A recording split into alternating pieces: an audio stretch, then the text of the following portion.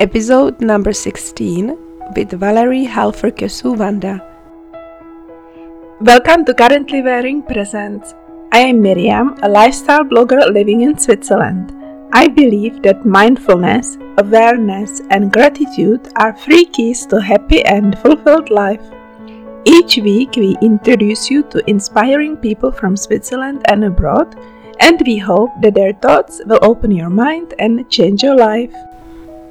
Today we will talk with Valerie Halfer-Kesuvanda about Afrodysse, African Trends Market. It is an event which aims to put African creativity forward in the fields of fashion, design and craftsmanship. For the next edition in 2018, Office of the United Nations High Commissioner for Human Rights became an official partner of the talk sessions. The fourth edition will take place on 12 May 2018 in Geneva, and you can learn about key elements of the event tonight, 23rd November 2017, at Salle Athénée No. 4 in Geneva. The afterwork event starts at 6 p.m. with the big reveal of the 2018 key visual and the capsule fashion show. And without further ado, here is Valerie Halfer-Kesuvanda, a communication, PR and sponsoring manager at Afrodysse. Bonjour Valérie, comment ça va? Bonjour, ça va, merci et vous? So we will speak in English now, and then we switch to French, so you can do both languages. Yes. Thank you for having us. Thank you for having me, and to continue this nice collaboration with you, and to talk about our interesting topic of the day, hopefully. I think it will be very interesting for our listeners. Can you tell us about Afrodysse? So basically, Afrodysse is a non-profit organization which organizes every year in springtime a huge event which put forward African creativity and African trends. And basically, this year was the third edition that you attended, and we are working now on the fourth edition, which will happen hopefully in May next year. And we are offering our audience a pool of designers, international designers and local designers that show their creativity and put African trends forward, like I said before. And then I'll switch into French. Donc Afrodysse est une organisation à but non lucratif qui agit comme sorte de label. Donc nous organisons une fois par année un grand événement qui met la créativité et les tendances africaines en avant. Et donc on offre une plateforme à notre public pour découvrir des talents qui œuvrent dans la création africaine. Et nous avons eu la 3e édition cette année au mois d'avril, et nous travaillons actuellement sur la 4e édition qui aura lieu au printemps prochain. Can you tell us about the talks that were there during Afrodysse? Yes, sure. So maybe I'll do a quick 360 overview of the event, because the main part of the event is that huge market that we create as a platform where designers are there to show their creativity, right? And that sell their craft. But not only, we have different layers of the event. There's a big fashion show that is really the highlight of the event, and which is sold out every time. And so that's the second really pillar of the event. We have always a third pillar that is an exhibition with sculptors or photographer that expose their art. And a fourth pillar, which is what we call the talks, and which deep dives a bit more in the socio-cultural matters that could relate to Africa nowadays. And so last edition we had about 4 panels or talks that happened, and we addressed some human rights themes or self-esteem themes or beauty themes across those panels, and it was a great success, and hopefully we'll get even bigger next year. Donc oui, avant de parler des talks plus en détail, peut-être je fais une petite approche à 360 degrés de l'événement. Donc ce n'est pas simplement une plateforme où des designers viennent vendre leurs œuvres. Bien sûr, c'est le plateau principal. Mais au-delà de ça, nous avons aussi, par exemple, un grand défilé qui est organisé et qui est un des moments phares de l'événement, qui est toujours à guichet fermé. En plus de ça, nous organisons aussi toujours une petite exposition où on met en avant certains artistes comme des photographes ou des sculpteurs. Et en dernière position, depuis 2 ans, nous avons organisé ce qu'on appelle les talks, qui est la partie un peu plus socio-culturelle de l'événement.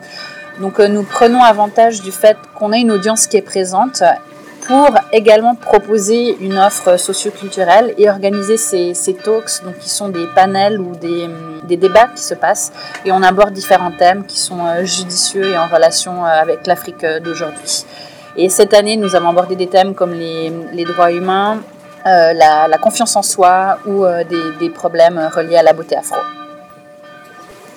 How do you choose the designers and also people for the panel? So the designers, we have a list of criteria that is set up every year. So we really try to stick to those criteria, and we really want to offer our public, our audience, a high quality of designers. This is why we cannot take anyone. We select really carefully who we want to bring in. And quality is one of the main criteria. Fair trade is also really important. And creativity and originality is really some of those criteria. In terms of the talks, it can vary. It all depends the direction we want to take every year. There's always an umbrella topic that is defined, and then we approach. It varies on the meetings we can have, the opportunities that can come. So this is to be defined, for example, for next year. We are working on it now. Donc la sélection de nos designers est étudiée très avec détail. On établit plusieurs critères et on essaye vraiment de faire une sélection très qualitative pour dire on refuse souvent des gens parce qu'on essaye vraiment de proposer une qualité qu'on ne trouve pas ailleurs. C'est vraiment un de nos leitmotifs. Et on cherche à proposer de la qualité, du savoir-faire et également du commerce équitable. Ça fait partie des critères qu'on a dans notre liste. Et concernant les talks, ça peut varier d'année en année. On choisit en général une ligne de direction. Et après, suivant les opportunités qui peuvent se présenter ou les partenariats, on établit une sélection de panélistes ou d'intervenants. And this year you also partnered with UNHCR. Yes, so we partnered with them in the context of their campaign of the Decade for the Afro-Descent people, which obviously has a lot of synergies with our event, with our values and our purposes. So we found really a common ground with them. And so this is all about promoting equality, human rights and self-empowerment within the Afro-Descent community. So we really found a nice way to work together, and hopefully we'll even deepen that relationship in the future. Donc oui, notre partenariat avec la division des droits de l'homme était vraiment dans le contexte de leur campagne de la décennie des Afrodescendants, qui bien évidemment a beaucoup de synergie avec nos valeurs, avec nos objectifs, comme par exemple donc l'égalité, le développement des Afrodescendants. Et donc on espère pouvoir continuer ce partenariat et l'approfondir encore plus. How do you see Afrodysse in 5 years? Ooh, that's a tough question. Well, we hope to always delight our audience, our public, show even more talents and high caliber talents, put Geneva in the spotlight and become really one of the number one fashion and craft event among the African community international. Donc dans 5 ans, on se voit toujours en train de grandir, on espère, toujours en train de mettre en avant des talents internationaux et locaux, et faire de Genève vraiment cette plateforme internationale de la mode et la création africaine. Valerie, can you tell us a bit more about the main thought behind Afrodysse and the gentleman who started it? The gentleman who is behind the whole vision of Afrodysse and actually the event is Vincent Jacquemet. He has been active in a lot of events and fashion community amongst Geneva in the past years. And basically 4 years ago, he decided to create the event because he was really convinced that African trends, African fashion, African creativity is present nowadays everywhere. Like big fashion names are getting inspired by African trends or African creativity, and actually it's not something new. Even in the past, big icons such as Yves Saint Laurent had a really strong relationship with Africa and were inspired by African trends. So this is not new actually, but now being more put in the spotlight.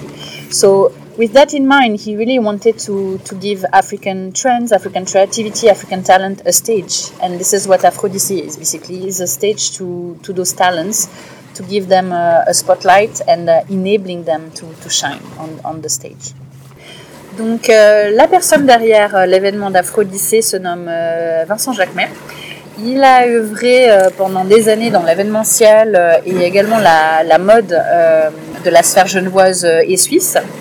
Il y a 4 ans, sa vision était celle que, étant convaincu que la création africaine est toujours en plein essor, ou est vraiment en plein essor maintenant, que le continent africain devient vraiment un pôle indéniable pour les observateurs de la mode et du design. Et ceci n'est pas nouveau, on peut le voir dans le passé, des icônes comme Yves Saint Laurent ont une relation très proche avec l'Afrique et ont été inspirées par l'Afrique dans diverses collections. Donc il a décidé de créer cette plateforme, ce pôle, pour faire découvrir à un grand public la créativité et ses talents actifs dans la mode africaine et le design africain également. Et ce qui est important aussi de mentionner, c'est que Afrodysse est vraiment une plateforme, une scène pour ces talents.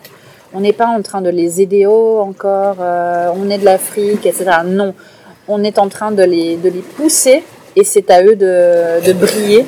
Ils ont tout pour et on est simplement en train de leur donner une vitrine en fait avec l'événement.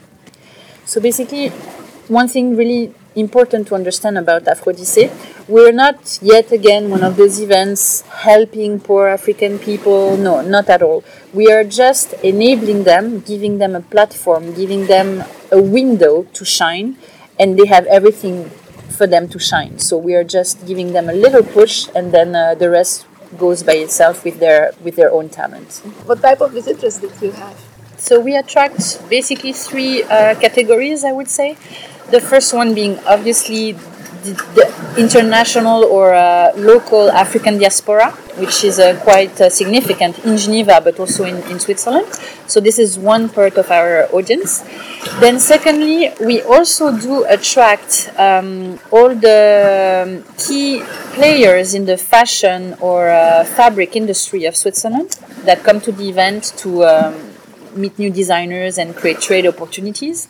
And then lastly, an international, a Swiss, open-minded audience, curious audience, passionate about Africa audience, and basically could be anyone that is interested in fashion and creativity.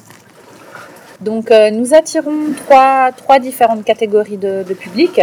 En premier lieu, bien sûr, bien évidemment, toute la diaspora africaine internationale de Genève est présente en Suisse, qui est assez conséquente. En deuxième lieu, nous attirons également toute une industrie, l'industrie du textile qui est basée à Genève ou en Suisse, qui vient à Afrodysse pour découvrir des nouveaux talents ou pour se créer des opportunités de commerce. Et troisièmement, toute une population qui est vraiment fan de mode, fan de créativité, ouverte au monde et passionnée d'Afrique, bien évidemment. I think it would be good to also talk a bit more about the talks, because you mentioned talk about self-esteem. That's a thing that I was struggling a lot. Some of the talks you said were about self-esteem, but there also something about self-image and self-love. Afrodysse is also not only showcasing African fashion or trends, but African beauty in its whole, right? And indeed, we did approach this theme in one of our talks. We had actually two bloggers who did the talk about self-esteem. It was Fatou Ndiaye from Black Beauty Bag and Freddie Harrow. And they both came in together really to show women empowerment, talk about women empowerment, self-esteem, self-love, like you mentioned, and really telling African girls that, you know, you are beautiful no matter how you look or how your hair looks, even if you have afro hair. This is beautiful. You are just beautiful as you are. So this is definitely a theme that we addressed in one of our talk and that we will most likely keep on addressing in the future. Donc oui, Afrodysse n'est pas simplement ou seulement focalisé sur les tendances et la mode africaine. Nous abordons également le thème de la beauté africaine dans son tout. Et un des talks de l'édition précédente, en effet, a abordé ce sujet avec les deux blogueuses Fatou Ndiaye de Black Beauty Bag et Freddie Harrell. Donc elles se sont jointes ensemble pour ce talk sur la confiance en soi et la beauté afro. Vraiment pour aborder ce thème et encourager toute femme africaine ou métissée, peu importe, de s'aimer soi-même tel qu'on est et même si on a des cheveux crépus ou pas, juste s'aimer soi-même tel que nous soyons. Et c'est un thème définitif que nous allons aborder dans le futur, bien sûr, qui est très important et qui nous tient à cœur. And what about men? Is there something for them as well? Yes, so men fashion in African, the African fashion community is very present. There are high caliber African designer that we welcomed in the last edition. Men were also present on the catwalk, to mention. I have to mention they were really sexy. Sorry, they were really, and all the girls were like, wow, screaming. Yeah, so we had a nice selection of models, and by the way, this made me think that we do a casting in Geneva, date to be confirmed, but if you follow us on social media, you can always encourage your people you know to come to the casting, male or female. So yes, definitely male fashion is very present in African trends and we showcase it, and this is really reflected in our designer selection. Donc oui, les hommes étaient très présents à Afrodysse, bien sûr. La mode masculine est très présente dans les tendances africaines. Il y a beaucoup de designers talentueux qui œuvrent dans la mode masculine et donc qui étaient présents à l'événement. Les modèles masculins étaient également présents dans le défilé et qui ont été très appréciés.